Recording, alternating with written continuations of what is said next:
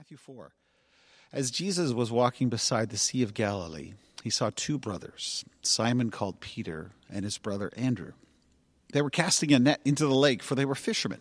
"Come, follow me," Jesus said, "and I will send you out to fish for people." At once they left their nets and followed him. Going on from there, he saw two other brothers, James, son of Zebedee, and his brother John. And they were in a boat with their father Zebedee, preparing their nets. And Jesus called them, and immediately they left the boat and their father and followed him. Let's bow our heads in a moment of prayer, shall we? Gracious God, we thank you for your scripture, for the word, the living word that speaks to us. And we pray, God, that you would attune our hearts now to your living voice as we reflect on your word. Open our hearts, soften us, so that that word might go in deep, it might challenge and comfort and make us more like Christ. And it's in his name we pray. Amen. Well, this year, this crazy 2020 year, also happens to be the 200th anniversary of our church, of Knox Presbyterian. Sort of gets overshadowed in the midst of all the pandemic we're facing, doesn't it? And this anniversary year, we hope to hold many celebrations, but we've had to push all those off to next year. The pandemic scuttled all those good plans. We will, however, mark the occasion this fall of Knox's 200th anniversary. So pay attention for more details on that to come a little bit later in the fall. But I hope in the middle of this milestone anniversary, I think it gives us time to reflect. And what I'd love to do is to plant, as we reflect, to plant this question, for us to wrestle with this question. Why are we here? Why are we here as a church? Why are we here in Toronto at this time? If those first members of Knox Church 200 years ago, when they gathered in a schoolhouse in the town that was called York at that time, if they put up a sign outside that schoolhouse that said, "Knox Presbyterian Church, we exist too," I wonder what they would have said. I wonder what they would have put on that sign. And if we put a sign out on the front of Spadina here, "We exist too," what do you think we should put in that? We exist for what? In this 200th anniversary year of ministry, why are we here as a church? Have we fulfilled our mission? Do we still have a purpose here in Toronto? We need to keep asking that question because it's so easy for us to drift, to lose sight of our mission, to lose sight of our calling as a church. That often happens. Many churches over time just drift from what is their core mission. They lose their way. They start out with great energy, with great vision, with great devotion to the cause of Jesus Christ. But over time, drift happens. They lose sight of their mission. That's often why God will raise up other churches, so that these other churches will accomplish what his church is supposed to accomplish. Now, this question, why do we exist? You know, that's not only a good question for us as we mark our 200th anniversary. It is the perfect question for a church living in the midst of a global pandemic as well. This COVID-19 pandemic, with all the constraints it has placed upon gathering, it is forcing churches everywhere to ask that question. Why do we exist? Why are we here? If we can't meet in a building called church, well then, what is church all about? Why do we exist? If the building is closed, does that mean that the church has shut its doors? Can we still accomplish our mission even though the doors of a sanctuary are shut? You know, many churches have attempted to rush back to in-person worship because they believe their central mission is to hold worship services. And while we believe worship is a central practice for the church, it is not our mission to hold worship services. It's a dangerous thing when we lose sight of our mission. Many businesses have encountered the same thing as they engage their business. Sometimes businesses lose their mission and they get forgotten. Think, for instance, of Blockbuster Video. Now, some of you probably have no idea what Blockbuster Video is. I know I'm dating myself here. But there was once a day when people actually watched movies on this thing called videotape, VHS. And you would go to a store and you would have to rent that. And you'd take it home. If you didn't bring it back in time, you'd get dinged with all sorts of late fees. And Blockbuster Video was the biggest retail outlet of video rentals. They started out with VHS videos. Technology changed. And so it moved to DVDs. They were the biggest movie distribution outlet in North America. They had stores everywhere. Someone said every 17 hours a new Blockbuster video store opened up in North America. Today, so many people have no idea what Blockbuster Video is because they lost sight of their mission. They were so focused on their stores, they thought their business was the business of a brick and mortar store rental place where they could rent movies. And they figured at the time, they saw this little startup, a little rental by mail company called Netflix. They thought, we can ignore that. That's not real competition for us. They didn't realize that the world was changing. They didn't see the impact, the implications of the digital transformation that was going on, but they also didn't understand their mission. They thought their business was storefront delivery of movie rentals. They lost sight of their mission, and so they were left behind. Today, there is only one store of a Blockbuster store. It's in Bend, Oregon, and it is a museum, basically, to a day that is lost in time. It is a relic now. It is really a museum to what happens when you lose sight of your mission. I don't want the church to find ourselves in that place. In order to avoid it, we need to face some realities about our day and age. We need to face up to the fact that the world has changed. Life is not going back to some normal that we once enjoyed. It's not going back to a time when the church, had a favored place in the cultural landscape. That's no more. We're not going back to a time when most people around us, all our friends, neighbors, coworkers, when they knew the Bible, when they understood Christianity, and when a whole lot of people went to church. That world, it's gone. And now with COVID-19, we have to face more realities, hard realities, that the world has changed once again and that life, it's not going back to normal. We're already changing our habits and patterns right now.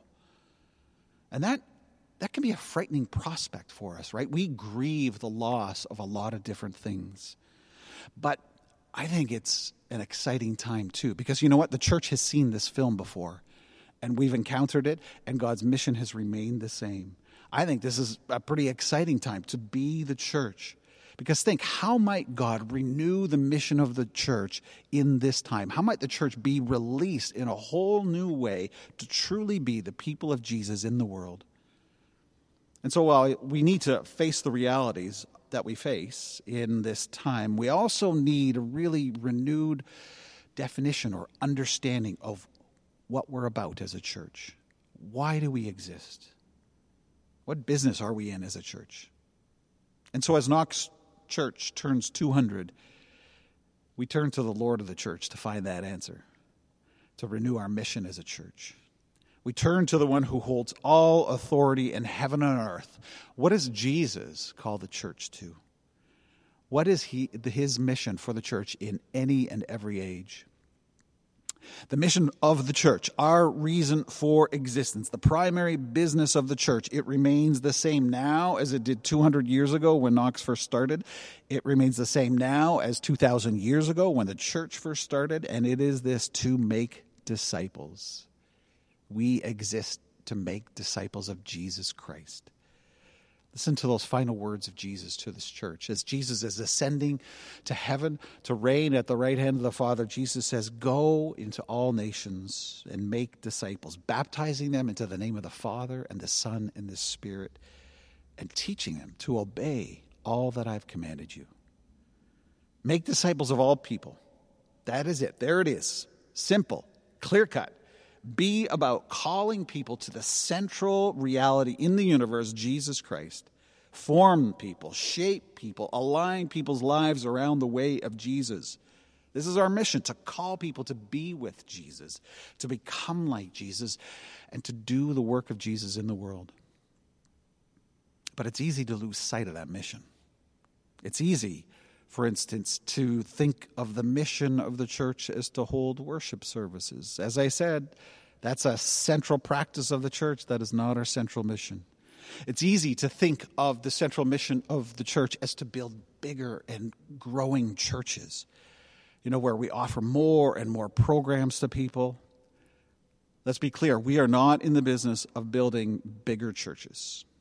Our prime directive from Jesus is to make disciples. And when we do that task well, I know we will grow and we will multiply and the church will become bigger. That would be a fruit, a consequence of us making disciples, but not the goal. Our mission is not bigger churches. Our mission has always been to be a community of disciple-making disciples. And I know it's basic, it's simple. If you've been in church for any length of time, you know this. You have heard this. We are called to be fishers of all people, Jesus says. We are called to be followers who gather in others into the life of God's kingdom. But the tendency of the church is to reduce that mission, to sort of flatten it, to make it something other. I don't know who first said this because it's been attributed to all sorts of different people, but it's an astute quote. It says this: Christianity was launched as a movement of fishers of people, but today we are keepers of the aquarium. May we not be keepers of the aquarium. I pray we not become a blockbuster church. Our mission is to call men and women to the life-giving presence of Jesus Christ, helping them grow and mature and become followers of Christ, helping them to experience the fullness of life in Jesus, shaping them to become influencers, witnesses of God's kingdom in the world, a community of people who look so beautiful like Jesus, who do the things Jesus did, who point to the love and the grace and the justice and the mercy of God's kingdom. Now, what Jesus is doing here with his disciples, it only makes sense with how we are made up as human beings. Jesus is calling disciples to follow him in a fairly exclusive relationship. And this is important because every human being is a follower, is a disciple of someone or something. Everyone. We follow perhaps a cultural thinker who is the authority that we align our thinking, our actions with. Perhaps it's a celebrity, perhaps it's a professor, perhaps it's an ideology. We're all disciples. Drake, he's a disciple. Justin Trudeau, he's a disciple of someone. Kyle Lowry, he's a disciple. Your professor at U of T, he's a disciple of someone. Your boss, she's a disciple of someone. Everyone orients their life, their activity around someone or something that they hold as an authority for their lives. So the question isn't, it's not a matter of will I be a disciple? Rather, it's always a matter of who am I following with my life? Whose disciple will I be? And I think that's actually a pretty helpful truth for us to grab hold of because it's revelatory. I think it's explanatory for sometimes some of the dissonance or anxiety or struggle we feel in life. Because so much of the struggle we feel in life is because we're trying to be disciples of more than one master in our life. But the truth is you can't live like that. Most of the frustration I think that we experience and feel in life is due to the fact, we want the life that Jesus offers to us. We can see it, and it looks so good. And yet we see other authorities or other masters who hold out life, and we're torn and we're divided because we think we want that as well. And so in a world that is filled with diverse people and authorities calling for our allegiance, offering different visions of life, here's the critical question for us to ask. Why be a disciple of Jesus? Why follow Jesus? Why make disciples of Jesus? Because you know what? It can be tough, especially in our day and age, our culture. Following Jesus is going to make you different. People are going to think of you foolish for doing something like that. Why should we attempt what can sometimes feel like a pretty arrogant thing, to make disciples of Jesus? How dare you? Why would you do that?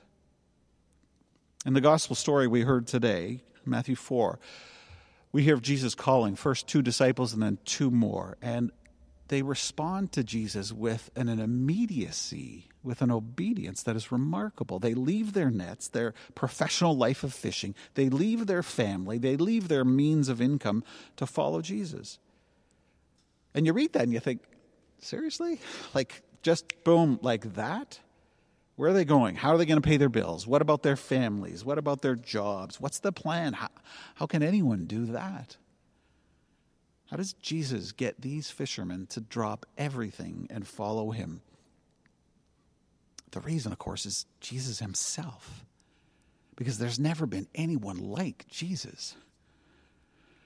For us here at Knox, we center our lives on following Jesus. We gladly make disciples of Jesus Christ and no one else because of the utter uniqueness of who Jesus is. We are convinced he is not only the smartest human being that ever lived, he is not only the wisdom of the world, the teacher of the world's greatest wisdom.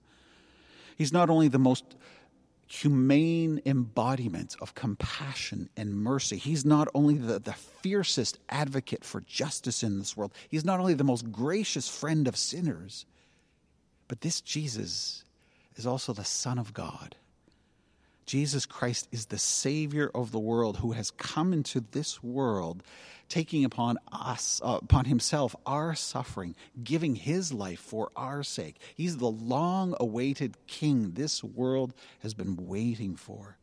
And we follow Jesus because he is the one who faced and defeated death. He is the resurrection. He's the life. He's the light of the world. He's the judge and ruler of history. He is the Lord over all things. And we follow Jesus not just as a Sunday hobby, but in every part of our lives. We follow Jesus as bankers and as plumbers, as moms and as managers, as artists and students, in offices and homes, in neighborhoods and over Zoom. We follow Jesus with all that we have and all that we are. And we strive to make disciples of this beautiful, amazing, glorious Jesus. Now, what do you think it means to follow Jesus? We live in a social media age when following almost takes on a new meaning, doesn't it? Is that what it means to follow Jesus? Like follow someone on Instagram or Twitter or Facebook? You know, Jesus posts some fun things, great photos, some provocative statements, some nice memes. Let's make disciples like that. Making disciples is nothing like following someone on Instagram or Twitter. The word disciple, follower, is really to be a student, but not like a student in a university class. It is more like an apprentice, the apprentice carpenter or the apprentice electrician, someone that you spend time with, a master that you're with, and you're watching and you're learning the ways, and that master is teaching you embodied ways. You're learning the skills of the master. An apprentice learns new habits, new ways of thinking, new ways of being. Following Jesus is like that. It is ordering and organizing and orienting your life, or the whole of your life, around Jesus. To arrange your schedule, your priorities, your heart, your habits around the way of life of Jesus. This is who we are as a church. This is our primary business, making disciples who live in such a relationship with Jesus that we are filled with his life, that we are growing in his character, that we are seeing and the world and feeling the world with the ache that God has in his heart for a broken world. And it's making people who know they are participants in the mission that Jesus has given to renew all things in this world. It's that big. And everything in this church has to be judged by that mission and that call. And here's the beauty, here's the wonder of it, especially in this pandemic time we face. We can do this right in the middle of a pandemic. That is not an impediment to fulfilling this mission. We can do this while the doors of the sanctuary are shut. We can do this Monday through Saturday. We can do this in our homes. We can do this in our pandemic bubbles. We can do this over Zoom. What a crazy way to mark 200 years of ministry, isn't it? What a strange time to remember 200 years of ministry and then to launch out in a whole new chapter of ministry in the midst of this global pandemic. But maybe it's actually a gift from God. perhaps this is a beautiful gift, a disruption that will move us out of any mistaken notions of what our mission is and help clear the air so that we get very focused on the very thing Jesus has always given to his church, this mission. Because this is why we exist.